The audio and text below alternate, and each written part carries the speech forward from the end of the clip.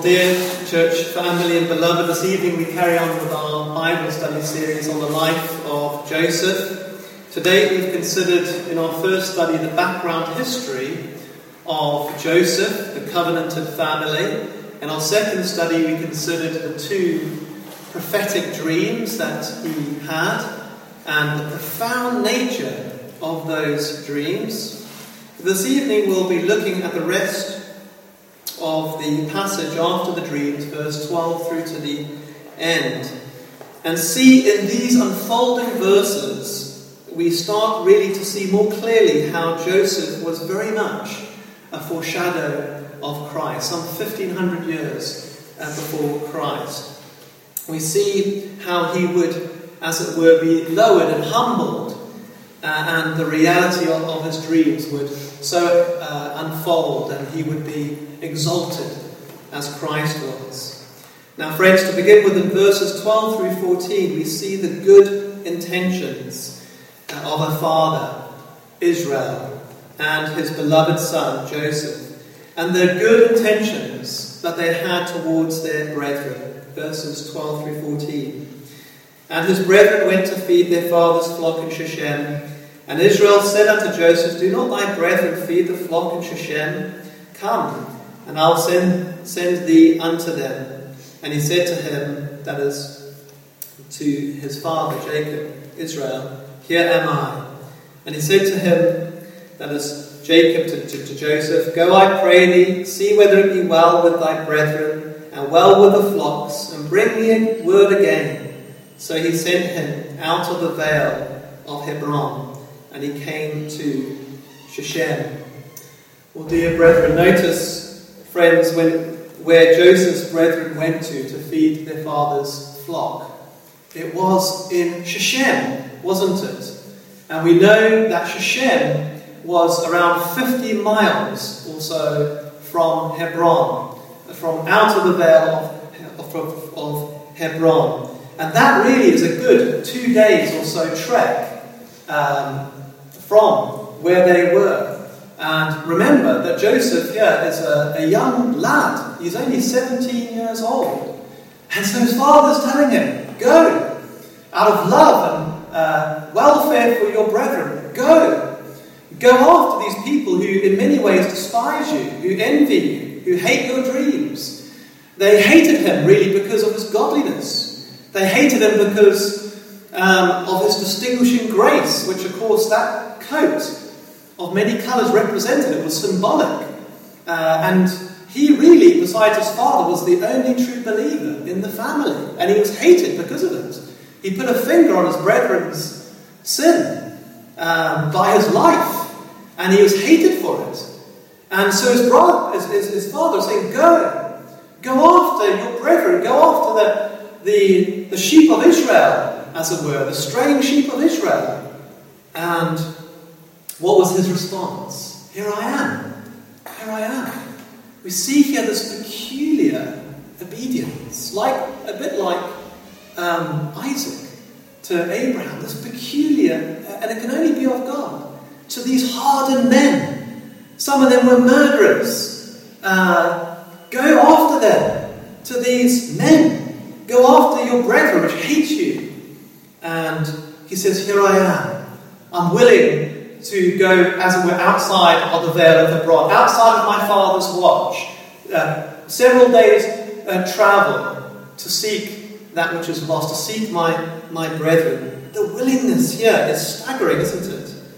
We know that Jacob, or Israel now, had bought previously the parcel of land, and he dug a well there in Shechem. We know that place was incredibly fertile, and it was a good pasture in that land. Shechem, also remember, is where the family witness was made to stink before the inhabitants there. Remember what Simeon and Levi, they did in the revenge killing of their sister. But in the way they did it, the ungodly way they did it, and the shame that brought. And so Shechem, also remember, was a very dangerous place. And so Israel rightly had a concern for the welfare of his the brethren. and so did Joseph here. But we see here the peculiar obedience of Joseph. It's staggering. And so this was a dangerous place for Joseph's brethren, and Israel knew it. And Joseph's brethren really were risk takers, weren't they? As all rebel sinners are. They're risk takers. They're pushing the boundaries of God. They know in their hearts the truth, because the scriptures reveal it. But they were pushing the boundaries, as it were. But nevertheless, Israel and Joseph, father and son, were equally concerned, out of love for the welfare of their brethren. The Lord Jesus was sent, wasn't he, by his Father to the lost sheep of Israel. The Lord God did not send his Son into the world to condemn the world, but that the world through him might be saved. And so we see so much of a type here, a foreshadow of Christ in the young lad, Joseph, don't we? The obedience of Joseph here is remarkable if we consider the historical context. Go after your straying brethren, those that hate you, those who slander you, those who despise you, those who will not listen to you. Go after them 50 miles outside of your father's watch, outside of the servant's watch. Go to these hardened men. And Joseph goes to Shechem, doesn't he? Here I am. I'm willing. You see here the willingness of a believer's heart here. I'm here. I'm willing to honour my father, to do that which is right. And so Joseph goes to Shechem, which, by the way, would become a refuge city in Israel later on. And they are found out of the way, aren't they? They were supposed to be in Shechem. And this, however, does not deter the young Joseph. He continues to search for them. Maybe they were particularly having a dry season at that time, and so they were going a bit further this time to greener pastures to feed the flocks, hence to the wells. But they were found out of the way. They were supposed to be in Shechem. And this does not deter Joseph at all. We see in verses 15 through to 17, and a certain man found him. That's when he arrived at Shechem. And behold, he was wandering in the field. And the man asked him, saying, What seest thou? Verse 16, and he said, I seek my brethren. Tell me, I pray thee, where they feed their flocks. And the man said, They are departed hence, for I have heard them say, Let us go to Dothan. And Joseph went after his brethren and found them in Dothan. He goes after them once again, out of love and concern. He's not wanting to cause trouble. He's doing this out of love and concern for their welfare. Shechem was a dangerous place because of what happened previously. And Dothan, he continues to go after them. And, of course, he goes from Shechem to Dothan. You're looking at another 13 to 15 miles. And so in total, this young lad of 17 has travelled 65 or so miles out of love for his brethren and for the honour of his father. Nothing would deter this young Joseph, this believing young man. Of course, in the providence of God, there was this certain man here. And as we know from the parables, don't we, the certain farmer, certain man, and so on, that is often referred to as the Lord God. I'm not going to speculate here, but if that certain man was not there to point Joseph to Dothan, to overhear that conversation, wow, that would have changed everything, wouldn't it?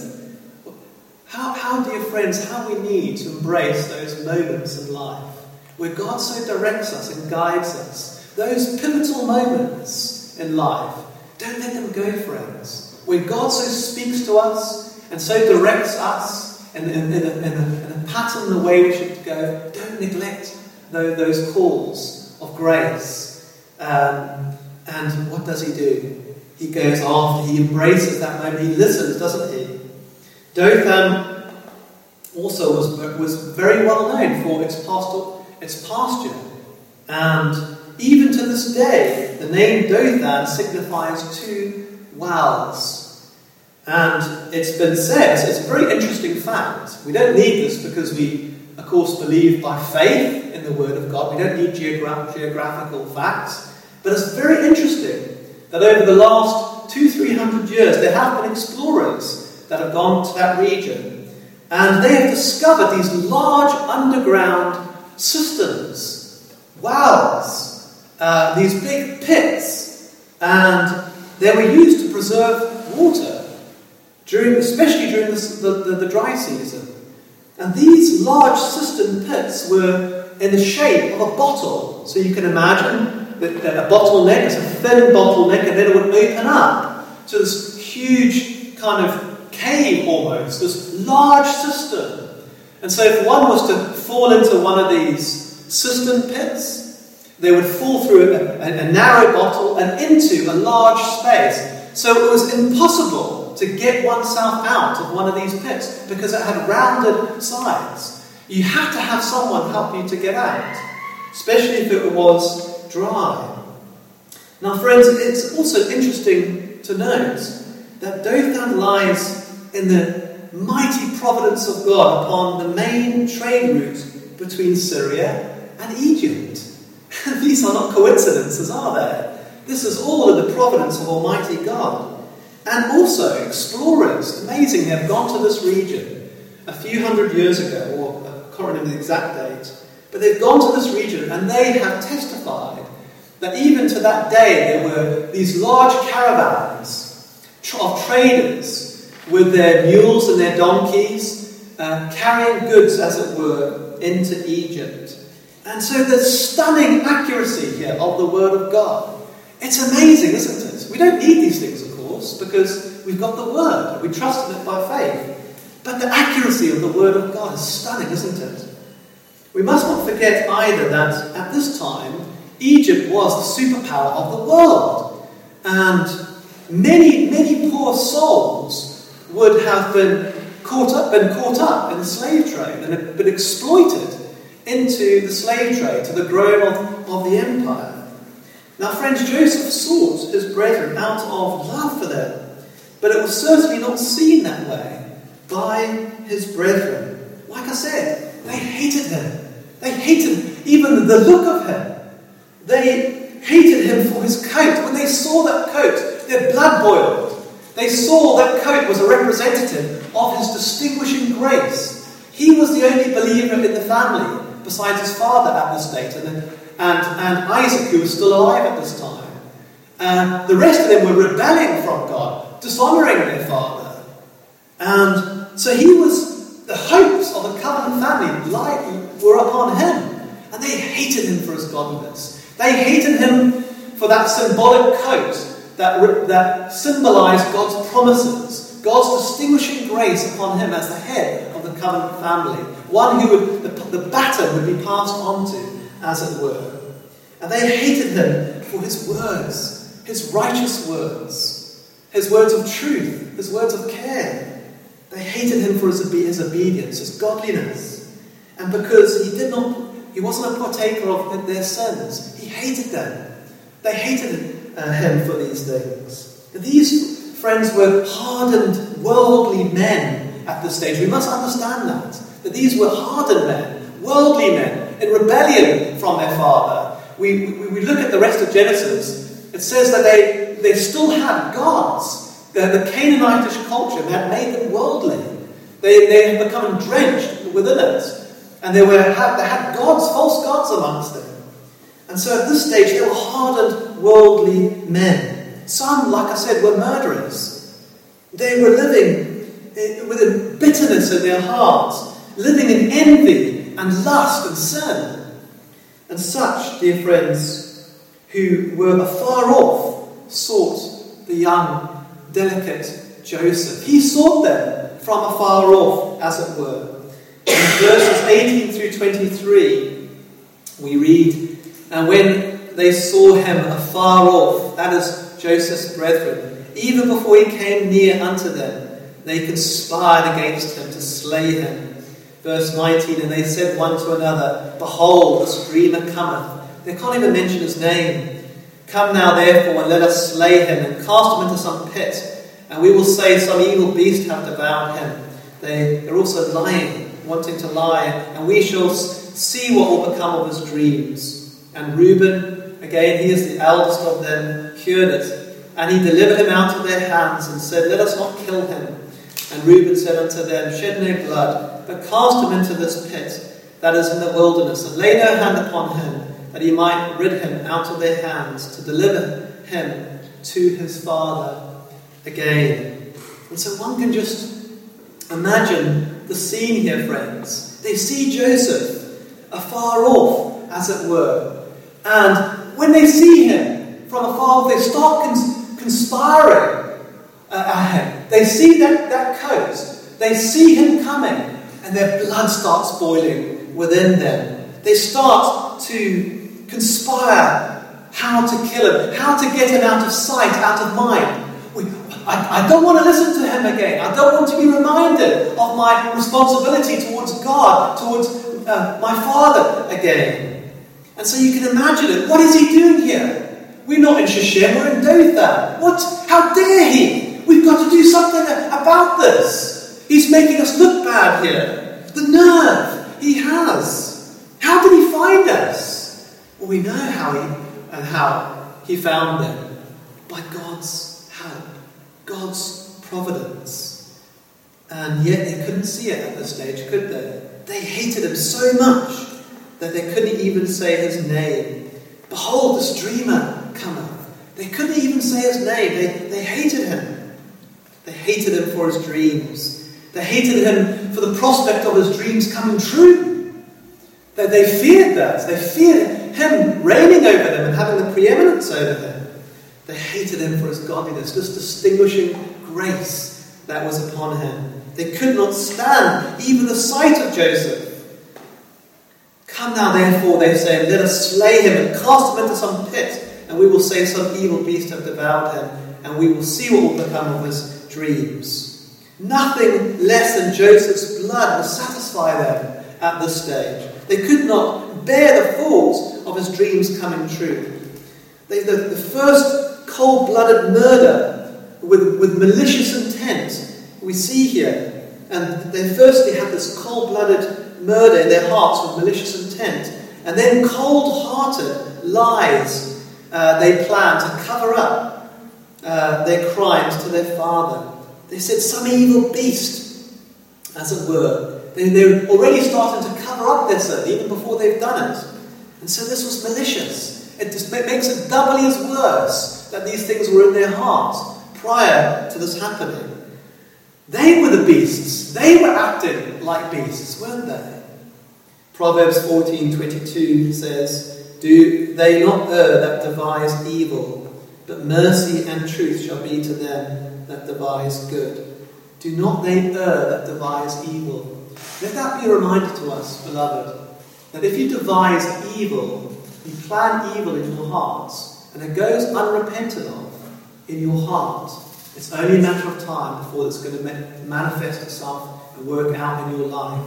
That evil, if God has shown you something is right, and you keep on rebelling from God, and you devise plans to get God out of your life, get people out of your life, undermine the truth, dear friends, it's only a matter of time before you become like and I've seen it with so many people in their lives. In verse 21 and 22, Reuben tries to calm them down. We see this by suggesting a lesser evil. And take note also, dear brethren, Reuben does better, of course, than his brethren. He shows more light, more compassion than his brethren by suggesting the lesser of two evils. But he does not do that which is righteous, does he? He does not flat out refuse to evilly to do this evil to his brother. Let that be a lesson to us, that it's not. Sometimes we think, well, I'll do the lesser evil. No. We must do righteously. There must be a full turning of doing evil and a full doing of that which is righteous. No middle ground. They should have said, we're not doing any of this. We're taking him back to our father. We're doing that which is right. So let us be a lesson to us. Let us do that which is righteous and not do the lesser of two evils, as it were. And then, of course, we're told in verses 23 through to 30. Let me just bring that up again. Verses 23 through 30. And it came to pass when Joseph was come unto his brethren that they stripped Joseph out of his coat of many colours that was on him. And they took him and cast him into a pit, and the pit was empty, and there was no water in it. And they sat down to eat bread, and they lifted up their eyes and looked, and behold, a company of Ishmaelites came from Galilee with their camels, bearing spicery and balm and myrrh, going to carry it down to Egypt. And Judah said unto his brethren, What profit is it, if we slay our brother and conceal his blood? Come, and let us sell him to the Ishmaelites, and let not our hand be upon him, for he is our brother and our flesh. And his brethren were content. Then there passed by Midianites, merchantmen, they are the Ishmaelites, and they drew and lifted up Joseph out of the pit, and sold Joseph to the Ishmaelites for 20 pieces of silver. And they brought Joseph unto Egypt. And Reuben returned unto the pit, and behold, Joseph was not in the pit. And he rent his clothes, and returned unto his brethren, and said, The child is not, and I, whither shall I go? Friends, we see here the graphic violence here in this account. It's shocking, isn't it? We see here Joseph being manhandled. They stripped him, didn't they? They got that coat off him. That coat that symbolized God's promises, God's distinguishing grace upon him. They got it off him straight away, stripped it, and desecrated it, as it were. And then they took him and manhandled him. They would never have done these things if it wasn't the Vale of Hebron. They did these things outside of their father's sight. They took him and manhandled him. And they then cast him into the pit. That pit was empty. And maybe it was them that emptied it with their flocks and with their need. And now it was empty. Well, let's cast him into this pit. Oh, such cruelty, such depravity, such wickedness and sin. Are we shocked when we hear this depravity and this sin, the capacity of men's heart to treat even one in your own family like this? It's one who showed care and love. We should be shocked, shouldn't we? It reminds me of the parable of the tenant farmers, where they mistreat the servants and they mistreat the son, the heir. And it reminds me of that same parable.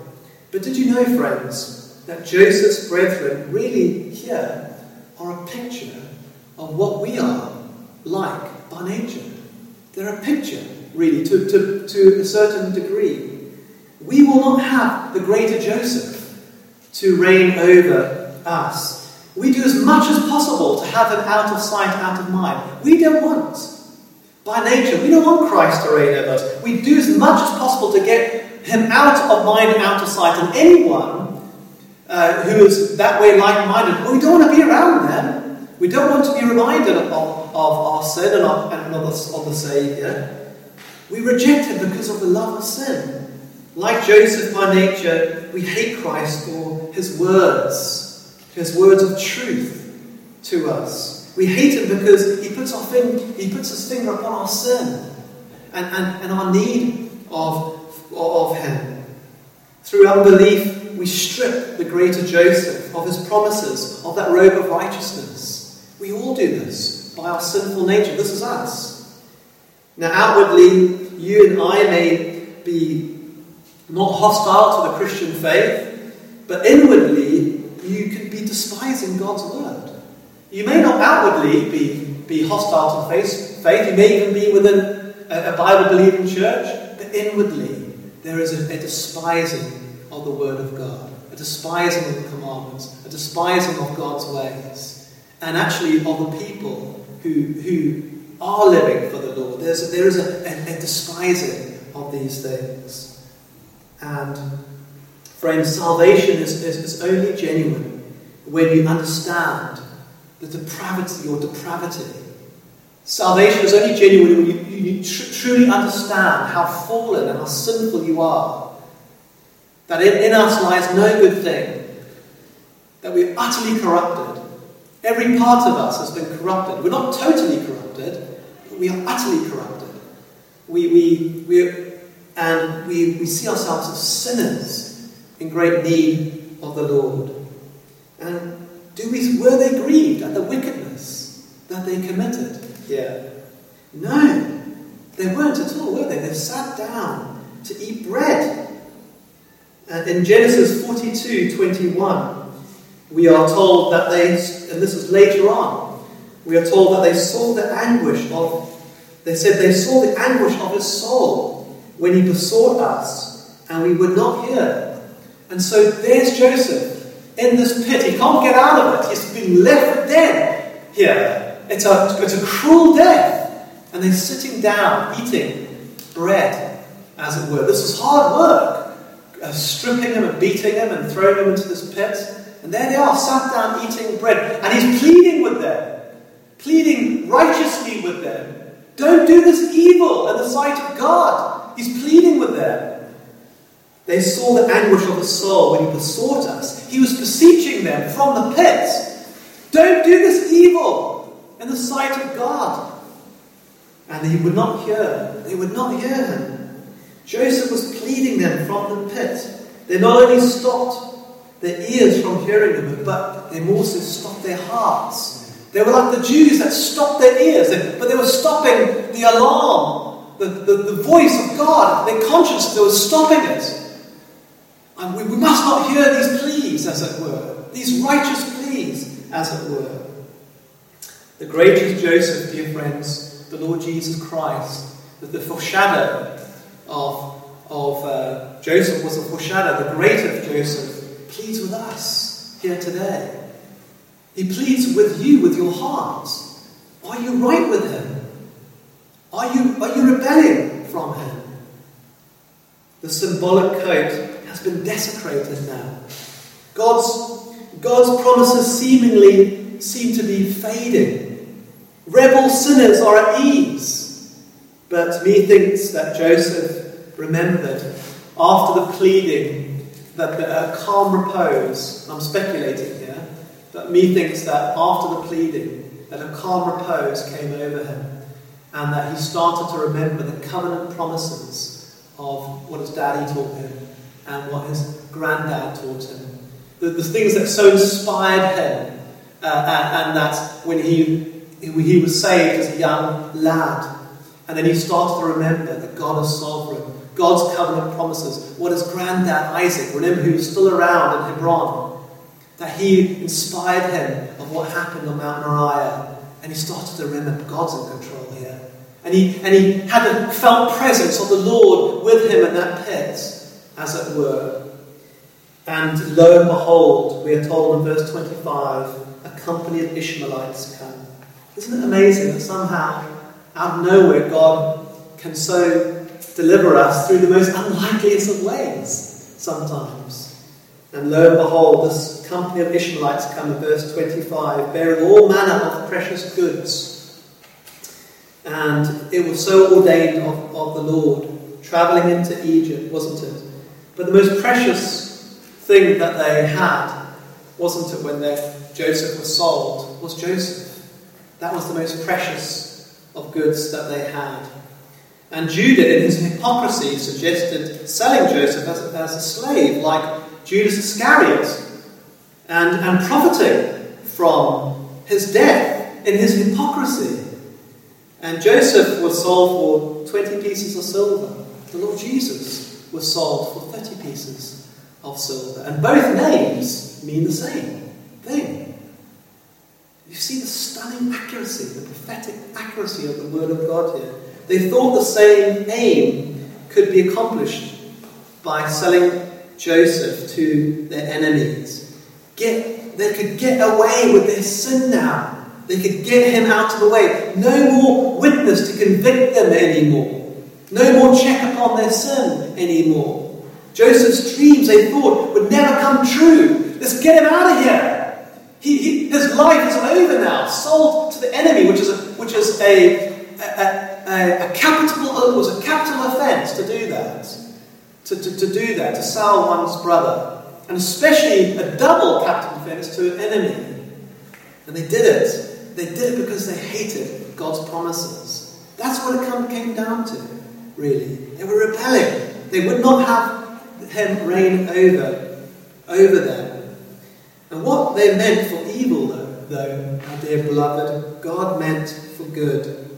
Reuben the eldest, however, would no doubt would have to give an account to his father, being the eldest, and who already, remember, brought shame upon the family with his incest. And so at this stage, Reuben, being the eldest in the family, had already brought his father to shame. No doubt he wants to make up to his father. Well, we start to see here the first seedlings of regret here within the patriarchs, within Reuben. We start to see the beginnings here of a softening here, which would come gradually later on. And he says, doesn't he, whither shall I go? Whither shall I go? Joseph began the day as a road prince, didn't he, in Israel? And he ended up, at the end of the day, as a bruised slave, taken into the darkness of that superpower, that dark superpower, Egypt. He would have been lined up, as it were, and treated as a slave, treated as cattle in that dusty, dark land. He would have been lined up like an animal, and slave traders would have come and touched his legs to see if he was fit enough, maybe looked at his teeth, as it were, and sold, almost like cattle do, into Potiphar's house, as it were. But these things were all ordained of God. Amazingly, aren't they? The sovereignty of God in all these things. But he had to endure all these things, did he not? The remaining verses, verse 31 to the end, show to us the continued cruelty of Joseph's brethren. They continued in sin, and they continued in secret contempt for God's ways. Let me just read that enclosed to us, verses 31 to the end. And they took Joseph's coat and killed a kid of goats, and dipped the coat in the blood. And they sent the coat of many colours, and they brought it to their father, and said, This have we found. Know now whether it be thy son's coat or no. And he knew it, and said, It is my son's coat, an evil beast hath devoured him. Joseph is without doubt rent in pieces. And Jacob rent his clothes, and put sackcloth upon his loins, and mourned for his son many days. And all his sons and all his daughters rose up to comfort him, but he refused to be comforted. And he said, For I will go down into the grave unto my son mourning. Thus his father wept for him. And the Midianites sold him into Egypt unto Potiphar, an officer of Pharaoh's, captain of the guard. They spoilt that beautiful coat. They desecrated it. They dipped it in goat's blood. They did that as an evidence of their son's, of Joseph's death. He wasn't dead, but they did that to show, this is what's become of your son, Dad, your favourite son, Dad. Look, this is what's become of him now. You can imagine it. They wouldn't even mention Joseph. This is what's become of thy son, Dad. Look, see the coat, he's dead, Dad. The sin and depravity in the heart here. See, when sin takes over our lives, friends, it's like a snowball. It just keeps on going.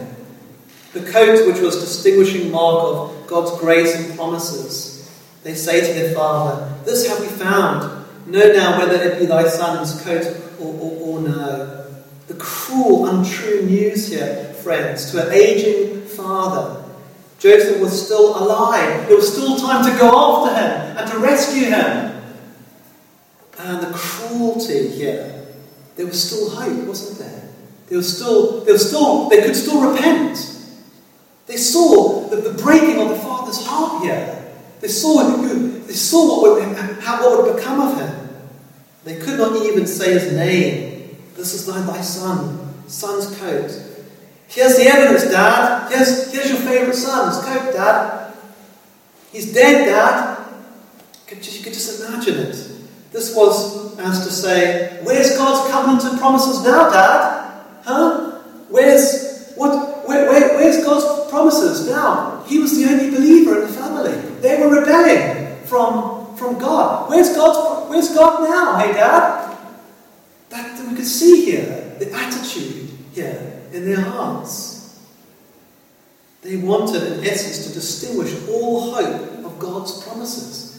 They were being used on the devil, weren't they, friends? What a terrible thing it is. When even the devil uses those who are nearest and dearest to us, those who are closest in our life, and they're so used, as it were, to take us away from God's promises, to undermine God's promises. That's a terrible thing, isn't it? When the devil so gets into our families and gets into our churches, and he so tries to take us away from God's promises. It's a terrible thing what the devil does, doesn't it? And no wonder why Jacob in verse 34 rent his clothes and put on sackcloth and mourned for his son many days. This was beyond the normal mourning. We know that at the moment, 10 days to mourn. We're mourning for our queen as a nation. But Joseph went on. Israel went on and on and on. It was almost like the light, the covenant light, the promises of God had been distinguished. They were flagging, as it were.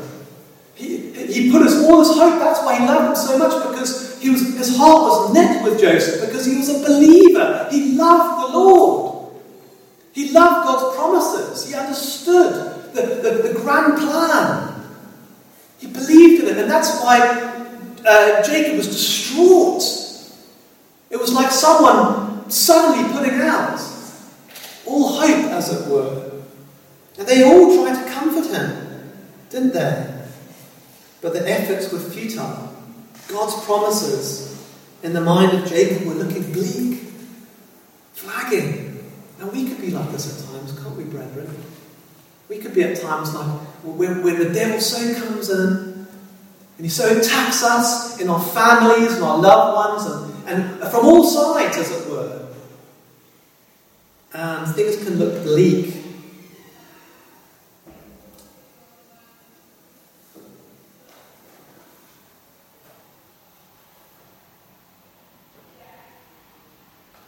You know, even the name of Jacob here is referred to Jacob again. Did you notice that? It's not referred to Israel here. It almost goes back to Jacob. Almost the scriptures also tell us that something's happened here to Jacob. It's not referring him to Israel again. It's referring him to Jacob. It's almost like that was a huge hit to his faith, as it were. He's not without faith, but it was a huge dent, as it were. Jacob says in verse 35, I will go down into the grave unto my son mourning. This is going to be the death of me. My only son who is a true believer, holding forth, as it were, the future of the covenant family by faith, God's promises. And all my sons, all my family is rebelling from God, but this one son was following the Lord by faith. It was a huge blow, wasn't it? It would seem all was lost. In verse 36, the Midianites sold Joseph into Egypt unto Potiphar, an officer of Pharaoh's and captain of the guard.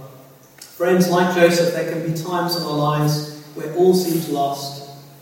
The dark clouds of circumstance can so block our vision sometimes, our spiritual sight. And I think this is what was happening with Jacob, with Israel. The dark clouds of circumstance can sometimes block our vision. We could be so consumed with these things. And Joseph would be separated from his father for more than 20 years. 20 years. What a trial of faith. What a trial of faith. Yet God in his sovereignty was at work. God is at work in all of this, behind the scenes, amazingly working out all things for good. True conversion, dear friends, brings us low. It's true. True conversion brings us low and it brings us up again, as it were. It brings us low in the world's eyes and it brings us up again in Christ. And there is often this pattern in the believer's life, as we see with Joseph. Joseph is despised, ill-treated, slandered, abused, yet never hear a word of complaint at all from him at all. Oh, that we may be more like Joseph and the greater Joseph, Christ. Oh, that we may learn to walk by faith and not by sight. But we see, don't we, amidst all his trials, he was aware of the presence of God. He knew that God was with him. He knew that God was sovereign in all these trials and battles of life. And he humbly submitted to God's sovereignty. And friends, this is what we need to do. We need to humbly submit amidst all these difficulties and trials of faith. We must learn from these things to be humble and wise and forgiving and patient and more Christ-like. Depend more upon the Lord. Die to self daily. In God's providence, all Joseph's sufferings in time would come to good. All things work together for good to those who are called of God, who love God. Joseph shows the suffering saving 1,500 or so years before his coming. The covenant family would all in due time be humbled. All of them. They weren't yet, like I said, they weren't converted. The brethren weren't converted, but Joseph and Jacob. But all of them would in due time be humbled. And they would all also be converted. They would be delivered. And they would be delivered from Canaan, which had become very worldly. It become very idolatrous. And the culture was being drenched within them in the land of Canaan. They were getting absorbed within the Canaanitish culture. And faith was daily being compromised. And they were putting their strength in outward vanities, outward hopes, outward strength, instead of faith. And that's a problem with us in our culture nowadays, isn't it? God in his providence was separating them. He would bring them low, the covenant family low, and he would separate them for a time from Canaan into that area in Egypt. And in due time they would all be humbled, and they would all come to see their wickedness, and they would all be brought to repentance and be truly converted. God is doing this, friends. God ordained the pit. God ordained that certain man there. God is sovereign. God is in control. God allowed Joseph to be sold as a slave. God allowed all these things to happen. Just remember, dear beloved of the Lord, when things get over your head, just remember that you're under his feet and you're under his grace. Just remember that God is sovereign, that he is always there, that nothing goes amiss, as it were. You can take everything to him. Amen.